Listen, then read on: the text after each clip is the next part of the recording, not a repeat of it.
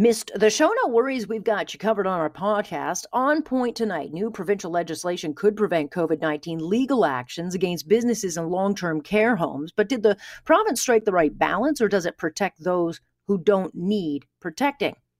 So why would Trudeau want to have an election? Well, not just to make sure all the scandals go away, but because right now he's popular and he wants to keep it that way. And we'll talk to another doctor who's joined a growing opinion that draconian shutdowns are doing far more damage than good. He talks about why we need to learn to live with this thing. Let's get talking.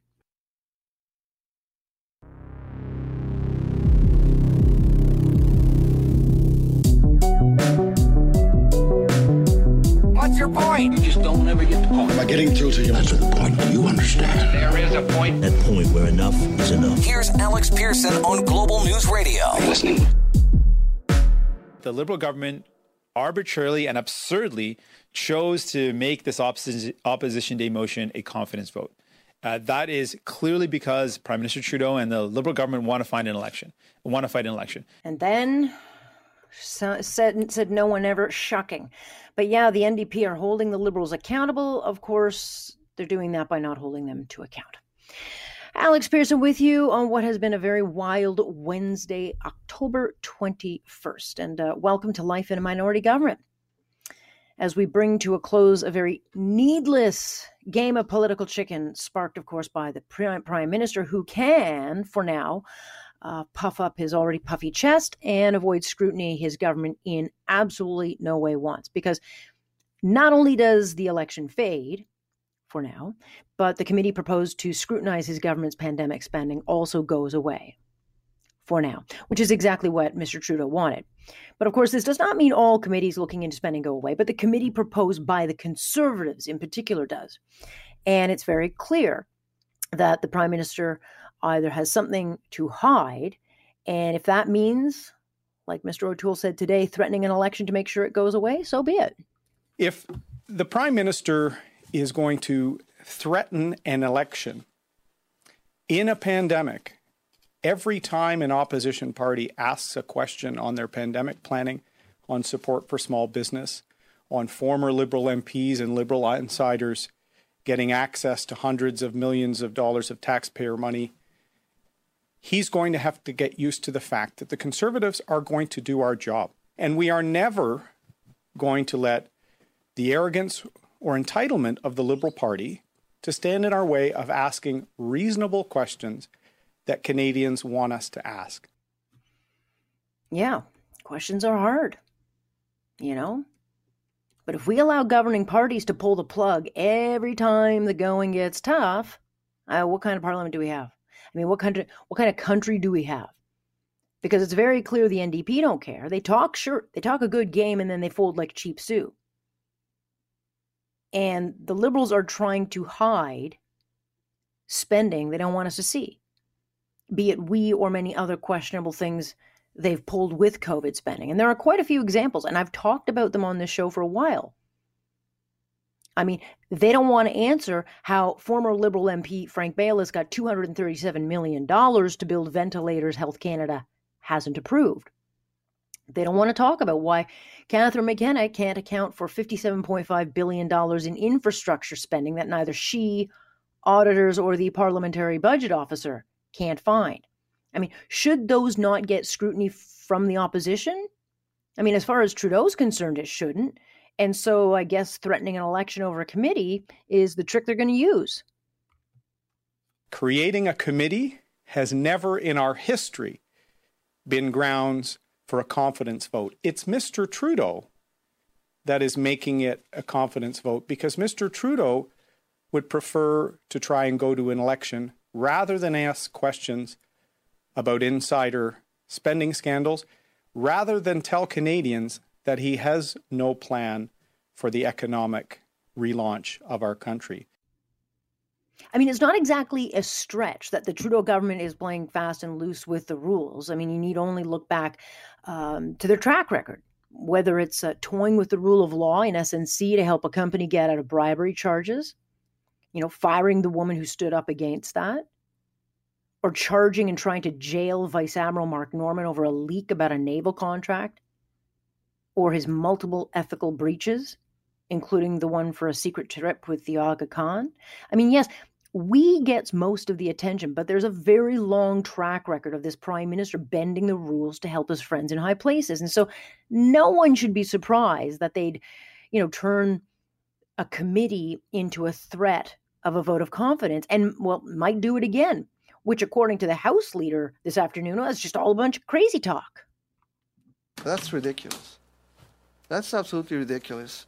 If somebody said that, this is a serious matter. What they propose here is extremely serious.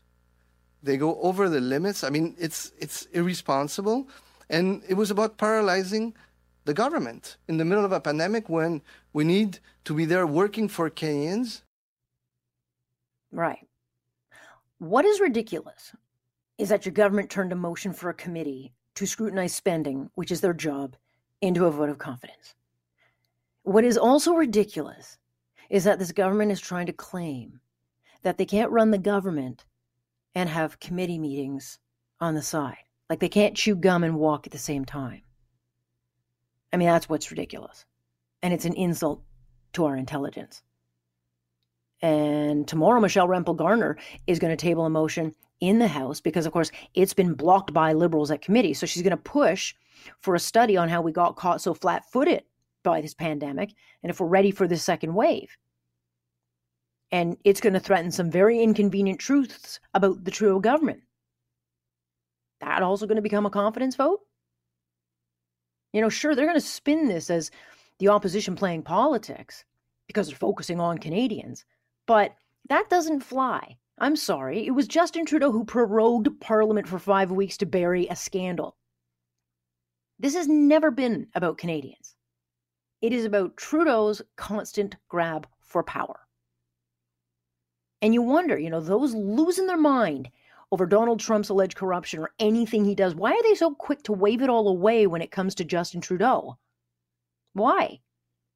Bad behavior is bad behavior. I don't care your politics. And he's a crass, very calculated politician who somehow smiles his way out of a pattern of bad behavior. And if he can simply manipulate Parliament and turn everything into a confidence vote because he doesn't want the opposition scrutinizing possible law breaking, or because somehow those holding the highest office feel they're beyond reproach, then what does that tell you about our democracy or any kind of functioning Parliament? The reality is Justin Trudeau doesn't like sharing power, and he couldn't get it through a power grab at the beginning of the pandemic in March. You remember that little stunt?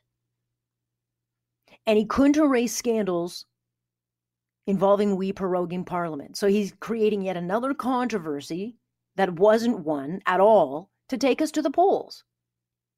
And why not? I mean, great time for him to hold an election. He's, sitting in the numbers, which if they held would give him a majority status. He's popular because he's seen as everyone's piggy bank. He's the guy that's got our backs. And the last thing he wants right now is scrutiny that would actually expose his government's many failures of actually not being prepared at all for this virus. Because remember, it was low risk and we were prepared, don't you know? And as for the NDP, what are they getting out of this? I mean, they claim to be negotiating with the Trudeau government all night long, and all they got was a sign that says, "Kick me, I'm with stupid." Like, what do you stand for, NDP? Here you are talking tough, and, you listen to Charlie Angus, and he talks the talk, but then you got Jagmeet Singh, who's like, yeah, we're going to hold them to account by not holding them to account. You're either in or out, but you can't suck and blow, and that's all we're getting.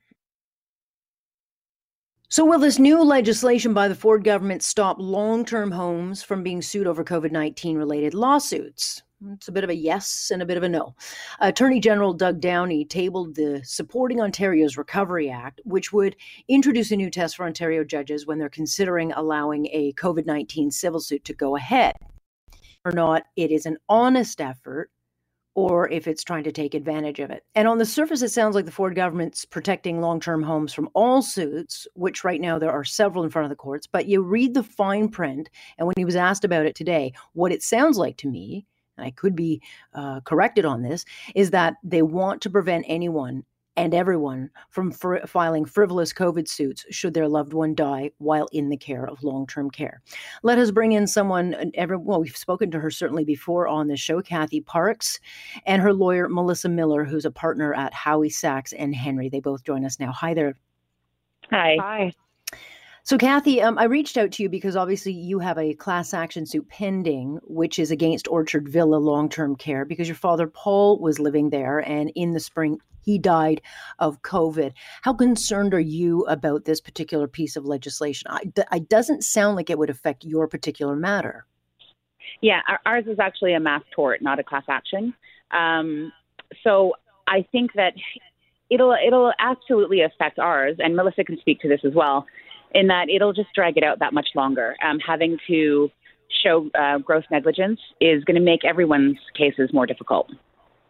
Okay, Melissa, fill in the blanks here. In this legislation, how should we be reading it? Because I think everyone looks at it as, okay, you can't now sue long-term care. But when I was reading it, that's not my interpretation. My interpretation is that they don't want anybody and everybody who has died within long-term care to be able to file a specific COVID suit. It would have to be, would have to be discretion there for the judge.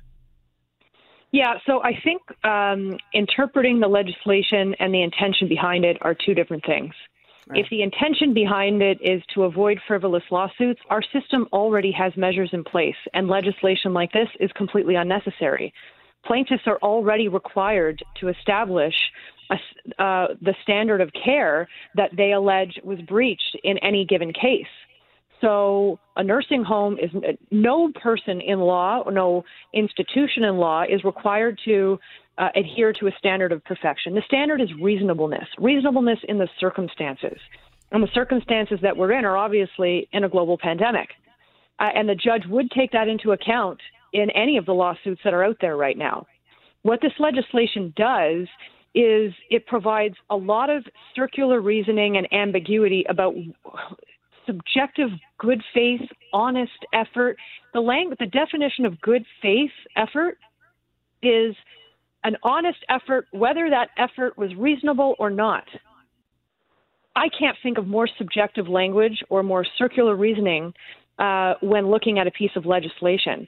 And so what we're left with is a standard of gross negligence, which is an onerous, and I say unduly onerous, burden to place on plaintiffs who already have the burden of proof in a lawsuit. Right. And your father, Paul, passed, Kathy, and the conditions, according to your allegations, it could have been avoided. It should have been avoided. And it was a failure of the home to protect him and others from this virus. Yes. I mean, specifically in my case, I had been asking for my father to go to the hospital. I had been asking for information. I was given false information, told that he was sitting up and eating when I had just seen him in a comatose state. I was told by the frontline staff there that he wasn't doing well, that he was feverish, but hadn't been tested for COVID. So there were a lot of things with my father's situation that do prove negligence, absolutely. But I'm worried that, there are other people out there who won't have as much proof and are in the same position as I am, and they will fall through the cracks on this. And it's just not right. Now, the Premier said today that certainly if a long-term care home has been negligent or certainly reckless, that there's no reason why they shouldn't be sued. But when you look at the legislation, there are sections where the provincial government, municipalities, public health officials, politicians, they would generally be shielded from such litigation, Melissa. Yeah, I mean, our provincial government is already quite shielded from litigation. There was this government passed a law to amend legislation last year, in fact, to shield the provincial government further from lawsuits, which is a whole other separate issue. But to Kathy's point, Kathy has a lot of evidence in her case, and many of the Orchard Villa families do. And what this does is, if the intention is to protect small businesses and mom and pop shops out there, that's fine. That's and it makes sense with Premier Ford's comments today that, negligent homes will be held accountable. But that's not the way the legislation reads. If if homes are to be held accountable for negligent behavior, no legislation is required because that's already our law. So enacting legislation that invites a higher standard is not the same thing as holding negligent homes responsible. So how then does this need to be reworded, or is it just not necessary in your mind? I mean, I think it's not necessary at all, because I think once you take out the problematic language, it sort of loses its steam. But if the legislation is to remain, then the definition of good faith effort needs to be reworked entirely. Long-term care homes should be excluded from this legislation, because if the purpose is to protect grocery stores and hockey arenas and small businesses, then long-term care homes and retirement homes should be an exclusion within the legislation. There's no need. I was going to say, is that possible that can be, is this something that can be fought for to get them taken out? Because I understand it does make sense to have businesses in there. I mean, people shouldn't be able to go into a business, and if they do get sick after they've left, they shouldn't just be able to go and sue a business, because those things can get very much out of control. But is there a way that this can, be exclusionary of long-term care homes? I think so. The legislation has been tabled at this point. It still hasn't gone through a second reading, although I think that it'll pass, pretty easily there. But there's an opportunity for it to go to committee thereafter. There's still an opportunity for the AG to, fix some of the language if they think appropriate. And I would hope that there is an invitation for stakeholders to make submissions on this legislation, because there was no invitation. Right. I sit on the board of the Ontario Trial Lawyers Association, and we were not consulted with this legislation. Well, it's certainly worth the discussion, because this is going through the process now, and certainly if it needs to be tweaked, it should be tweaked, because on first blush, it reads one way, but not, it's one of those things you have to read the fine print of these. But Kathy, this is a fight you took on, and we spoke about this when your father passed. You took this case and took this issue forward at a very, very, devastating time in your life. But you seem like you're pretty convinced that this is a fight you want to take on, and even if it's not just for yourself. Yes, and this was never, even in the moment when things were still fresh, this was never about lashing out in anger. It was about seeking accountability, and it's still that today. And that's why I'm absolutely determined to push forward. I'm thankful Melissa is determined to push forward, and we'll just have to see how it goes. Well, we'll wait and see and continue to follow this and see if anything is in fact changed. But I do appreciate your insight into this, and certainly your clarification, Melissa, on some of the red flags it does raise. I appreciate both you giving us your time. Thank you. There's Kathy Parks and Melissa Miller. This is a piece of legislation that is, in fact, working its way through Parliament or the of Queen's Park right now. And so we'll keep an eye on it. But again, businesses and long-term care, I don't think should be in the same category. They're different, very different. So we'll see if they do manage to bring in some quick changes to this. I think Justin Trudeau should have actually been given the election he wanted. If he believes in his conviction that a committee is a vote of confidence, then I say put the talk into walk. And he and his fellow MPs are going to continue telling us, we don't want an election. We didn't want an election. Well, the reality is they likely do. You're watching all these provincial premiers heading to the polls, riding in their popularity and winning. And Trudeau himself is riding high in the polls. And so really, would it have been so bad for the opposition to call his bluff and then allow Mr. Trudeau to say, well, the opposition did this, and take their chances? There's lots of politics in politics. Darrell Bricker joining us now, CEO of Ipsos Polling. Do I have that kind of right? Ipsos Public Affairs, but Ipsos Polling is what we do. Sorry, there you go. Yeah, there you go. So, the bottom line is, right now, if you looked at the polls, and I don't know what your polls are telling you, but a lot of polls are saying that Mr. Trudeau is riding very high in the polls right now, and it would be probably an opportune moment for him to go. Maybe not politically correct, but opportunic. I would want a few more before I started saying there was some sort of a trend. I mean, we've shown him a couple of points ahead. There's been a couple of polls that have been out this week that I find suspiciously low on the NDP in terms of their numbers, and they're showing those a little bit further ahead than we are. But even if you put the average of all of those polls together, they haven't got a huge lead. But then again, they had no lead going into the last election campaign either, and well, I guess it was scheduled, so we had to have it. But they found a way to win that one. Yes, they did. With 3 blackface, bombshells right in the middle of it. But, the one thing about polling is that it can change very, very quickly. And that's why I tend to only believe a couple of different pollsters. You happen to be the one I tend to look at most, because not all polling is created equal. And so when you see a party kind of 10 points ahead where all the other polls are not showing that, then chances are it's not correct. But polling numbers can change very, very quickly. So an 8-point lead can drop very quickly. Yeah, and the thing about what we're seeing in the polling right now is, even though they've opened up a little sunlight between themselves and the main opposition party, the Conservative Party, when you go and you look at things like government satisfaction, whether you think the country's on the right track or wrong track, whether or not you're in a good mood or a bad mood, there's a lot of those factors are really not very good right now. So they tend to be the things that in the end poll vote in a certain direction. So even if the Prime Minister was looking over the lake and saw, there was a sort of a nice free skate to the other side, it's pretty thin ice. It is, but nonetheless, it may have been something that they were willing to do. But you can, as an elected official, as a government, be penalized, and penalized harshly. Like, the opposition may have taken the first couple of hits by the electorate, but it can turn very quickly on the leader himself, Mr. Trudeau, no matter how popular he is with his base.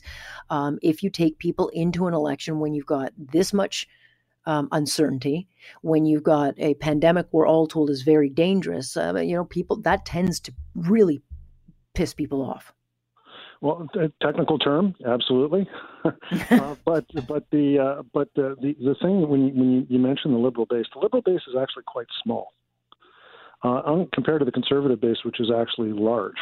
The Conservative base is large, but it has not a very big ceiling. In other words, it doesn't have a lot of room to grow. Whereas the Liberal Party tends to consolidate the progressive vote, which is the NDP and the Green Party, around their progressive coalition. But their actual base of what you would call Liberal voters are fairly promiscuous. They tend to move around. Now, they stuck together since 2015, but we even saw in the 2019 election, they lost the popular vote. So when I say it's thin ice, it actually is thin ice. And depending on how we go into the election, and depending on how the leaders perform, and depending on, the issues that emerge during a campaign, which are sometimes, as we saw in the last election campaign, very difficult to control and potentially destructive and volatile, going into any election campaign is risky. So I honestly, when I was looking at the numbers and watching what they were trying to do today, I was really wondering what they saw, because I didn't see it. Yeah, and again, there's a lot of politics to politics, I guess, and the reality for the Prime Minister is, and correct me where I'm wrong, is that it's easy, let's say in the first wave, to gain popularity. We've seen it with Doug Ford as well. When you're seen as, we've got your back. Certainly for Mr. Trudeau, he was seen out there every morning saying, here's your money, more money, more money. It's when the fatigue sets in, when the actual destruction of the policy or decisions that the government makes, when you start seeing people lose jobs and when they start to lose hope, that is when, the policy is further attacked and more scrutiny will be put on the government, not just over their spending, but how we got here to begin with. And that can be and I think it should be very damaging to the Trudeau government. Well, particularly when you get into an election campaign and you discover that the other guys get covered as well as you get covered. So right now, the only coverage that's really happening is around the government itself. Right. So, whether they score a goal or whether they make an error, it tends to be hyper-exaggerated because it's all about them right now. There's really no coverage on the opposition, except, we even saw, even in Global's own polling, when the Conservatives were holding their leadership campaign, half the public didn't even know they were having one. Yeah. So it's really all focused on the government, good or ill. And so when you get into an election campaign, when things start to even out in terms of the coverage and the criticism of the government starts to ramp up, that's when it can, all of a sudden you're really into a fight. And the question is whether or not these guys are ready for that kind of fight in this current environment, in this kind of mood. They seem to feel that they are, which is why they're doing everything that they are doing. Also, you can tell that the NDP, for example, is afraid to go to the public. Must be, because they rolled over today for absolutely nothing. They got nothing for it. So they obviously don't want to have an election campaign. So the government can actually push quite hard and make a lot of progress on what they want to do. Because they know that they've always got a dance partner. So I never actually thought it was serious that we were going to end up in an election campaign today. I thought if we were going to end up in one, it would probably be an accident. Yeah, well, yeah, and there you go. Like maybe that they would. I thought at one point maybe the NDP would abstain vote and then maybe leave it up to the independents and the Green to decide. But when you speak of Jagmeet Singh, they come out tough talking and they say all the right things. But when it comes to actual decision time or standing up for, they say that they're going to hold the government to account, and then they just don't hold the government to account. They can only do that so many times before they lose all credibility. And frankly, people might like Jagmeet Singh, but he certainly doesn't have the conviction of the late Jack Layton. And I think, and again, I think that they risk losing any support they have to maybe the Green, or possibly to the Liberal, where people will say that, who are they? They don't stand for anything, so I might as well try either something new or stick with the Liberals. Well, the NDP went through an interesting transition from the 1980s into the aughts. And that's when they moved away from being, we're just, interested in being the conscience of Parliament, like under Ed Broadbent. And you got Jack Layton as leader. And he actually saw that there was a possibility that they could unite the progressive vote in Canada, that the anachronism was the Liberal Party. They were going to fill in the center left, and they were going to become the next government of the country. So he was as interested in knocking the Liberal Party off as Stephen Harper was, and did not fear them. And believed he had a better message, and believed he could run a better campaign, and believed he could defeat them. And in fact, ended up being the official opposition in one of those election campaigns. And they were poised in 2015 to potentially become actually the government of the country, other than Thomas Mulcair ran a fairly poor campaign. But they've now moved back into that other position, which is we're just kind of the gadfly hanging around the House of Commons. We're the number 4 party, and we think we're the conscience and, the power brokers. But if you're afraid to go to the people, that says everything. Right. We're number 4. We're number 4. They actually celebrate it, and it's like, I know you didn't win. But then you speak about Aaron O'Toole, and people say, well, I don't know him, but I actually think he's a bigger problem for Mr. Trudeau because he's not Andrew Scheer. He's quite smart. He has a lot more conviction than Scheer, and he's dodged a lot of the wedge issues that have been thrown at him already. And he actually speaks much better French. And so I think this proves a problem. The longer he is seen out there in question period, the more he is known, and certainly is known better in Ontario than Andrew Scheer was, because he's been in this area for a long time. He becomes a bigger threat. Well, the biggest problem, and those are all good points, but I'll just add one more to this. The biggest problem that Justin Trudeau and the Liberal Party has right now is the province of Ontario. Yeah. And last time around, Doug Ford was at the start of his mandate and was doing a lot of really unpopular things as he was sorting out what it was to be the premier of the province, and the government and the Progressive Conservative Party was figuring out how to be the government. They were breaking a lot of crockery, and they were causing a lot of problems. They've gone into the COVID situation and have performed, and we can argue about whether they've done everything right or wrong, but in terms of public opinion and what the public thinks, they've done a pretty good job. In the last election campaign, the number one asset that Justin Trudeau had in that campaign was not himself and his own party. It was using Doug Ford to paint Andrew Scheer. He doesn't have that this time against Aaron O'Toole. So I'm wondering how he would campaign in the province of Ontario, because last time his message didn't work, other than he said that he wasn't Doug Ford and Andrew Scheer was. So what's he going to do in this campaign when he doesn't have that obvious foil, and Aaron O'Toole isn't as easy to take on as Andrew Scheer was?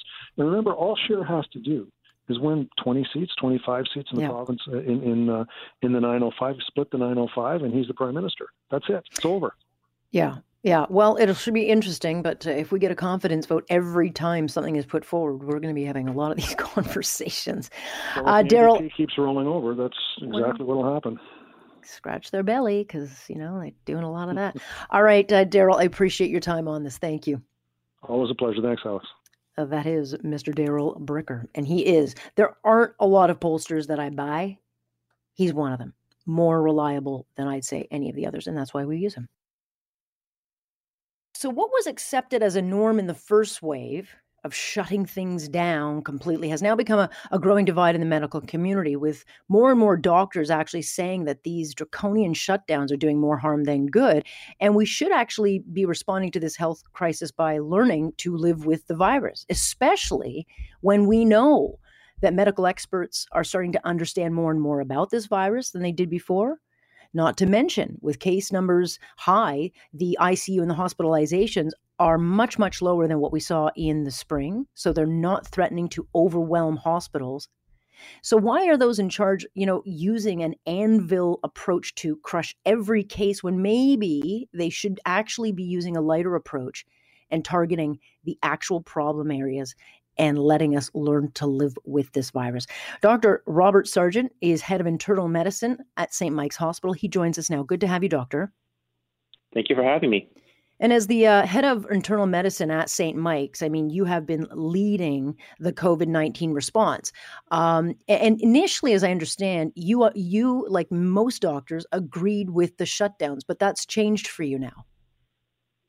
I think that's fair to say. We certainly did agree with the measures that were taken. It was an unknown at that time, and things looked very, very frightening based on the experiences that we saw coming out of Wuhan and out of Italy and the UK and other places. And we had to be smart and prudent and do everything we could to protect our healthcare system and to so-called flatten the curve, which I think we were successful in doing. And so you look at this, as it seems that the officials want to stamp the whole thing out now and just get rid of it. Do you believe that the experts that are managing and advising all levels of government, do you feel like they might have a bit of tunnel vision that they're being blocked by, which might be that they should be taking a different approach to dealing with this virus? Well, I do think that this approach has kind of become dogma to a certain degree, and has become the narrative and is proving to be very difficult to steer in another direction.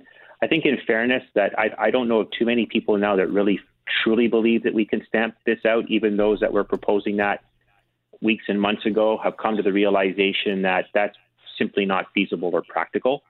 But I do think that there is a view that this remains a deadly virus, which in some circles it certainly is, and that we need to adopt similar approaches that we did in the first wave in order to mitigate its spread and to prevent it from putting undue pressure on our healthcare system, without looking, as you said in your preamble, at what has changed in terms of our approach from a medical perspective, and also the differences in the spread of the virus through a very different demographic this time around. The reality is our healthcare system is burdened all the time, and I wish the experts and those in charge cared about that to fix that before all this happened. So our healthcare has always been very, very stressed, and that's why we wait for sometimes years on end to get treatments, et cetera. But do you agree with the 28 shutdown of complete sectors that are basically saying, look, we will not survive this, which in itself has other health side effects and does real damage? I disagree with kind of blanket shutdowns. I still think that there's a role for targeting potentially rapid spread areas. I'm not out there advocating for, large mass gatherings, for us to open up stadiums and that type of thing. But I do think that even our populace has learned a lot about how to protect themselves and each other. And so for people enjoying a meal in a restaurant where all the staff in that restaurant are taking precautions, in my mind, is completely safe. Having kids play minor hockey or return to swimming and diving lessons, kids playing basketball, all of our kids going back to school now, I think that there's lots and lots of precedent around the world that this is now safe to do and that we can lighten things up. Our focus really needs to be on those that are the most vulnerable. We still do need to ring fence those facilities which house the frail elderly and those with medical conditions to protect them as best we can. But I think that's maybe a separate discussion from saying we have to lock down everything all the time, everywhere. Right, because there are long-term care is still, that iron ring that they promised still doesn't seem to be there.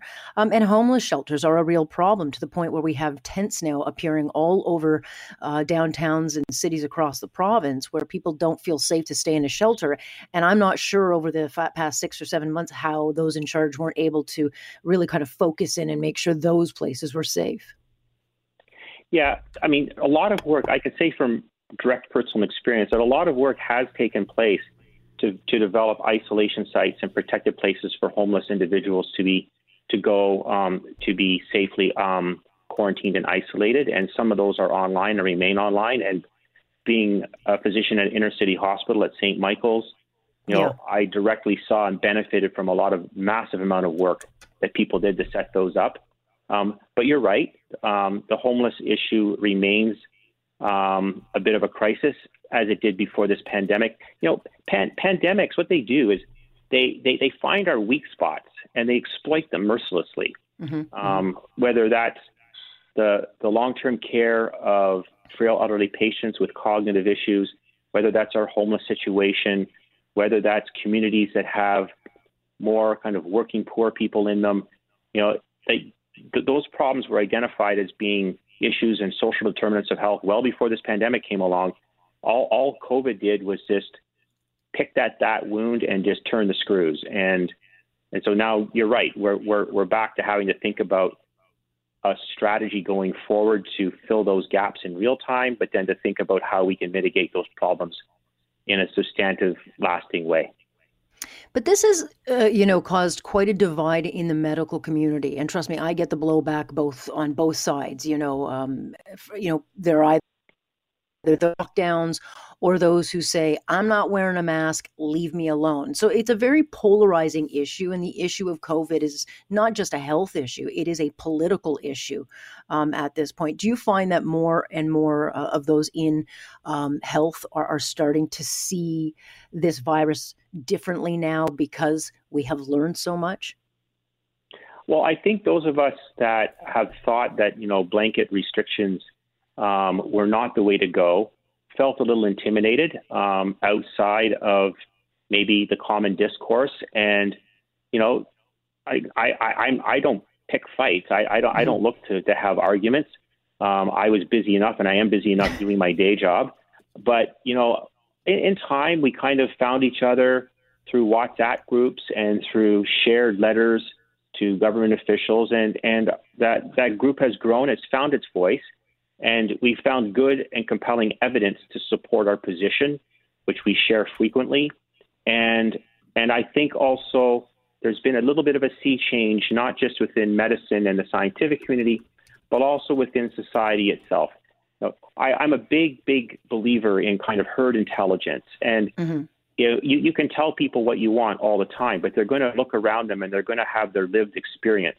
And they're going to look at the same numbers that we look at on various websites, and they're going to figure it out for themselves where it's dangerous and where it's not, and what's working and what isn't.